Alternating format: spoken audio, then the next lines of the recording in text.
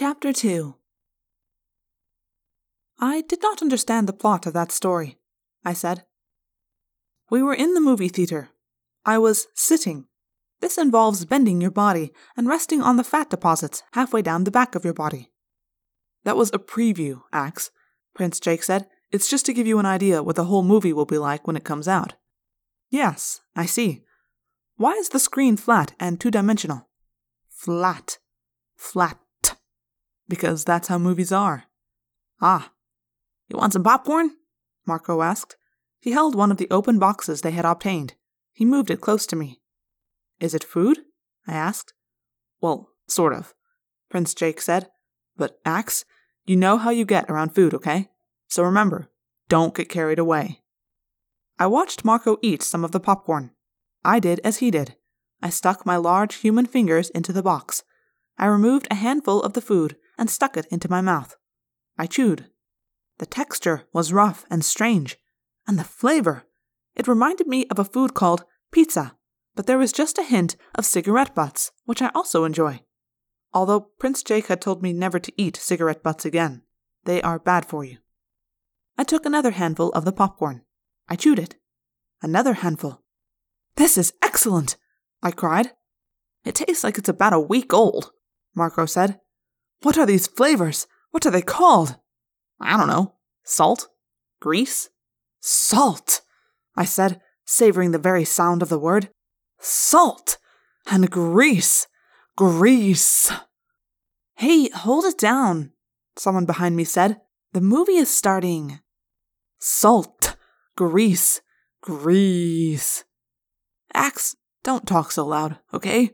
Prince Jake suggested. Here, just take the box, Marco said. He handed me the box of popcorn. I quickly ate the rest of it. Not the box, Marco wailed. You don't eat the box. It tasted of salt and grease, I pointed out. Oh man, is it time to leave yet? Marco asked Prince Jake. Tell me it's time to leave. The movie began. It involved humans and non-humans in uniforms. It seemed they were in some sort of spacecraft. What type of ship is that? I asked. It looks somewhat like a Hajabran freighter. That's the Enterprise, Prince Jake said. It's not real. It's just made up.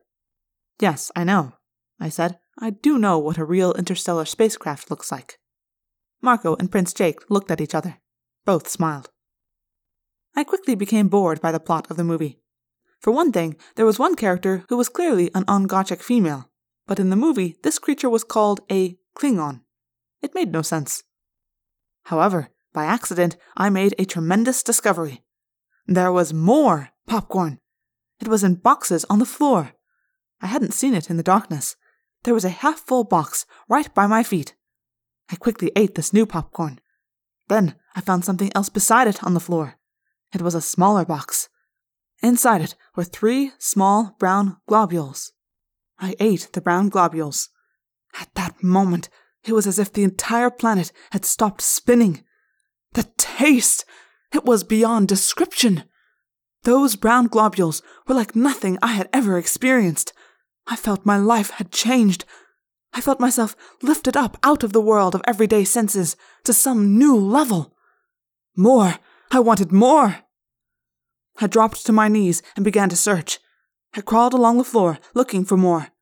It was easier crawling than walking. At least when I crawled, I had 4 legs.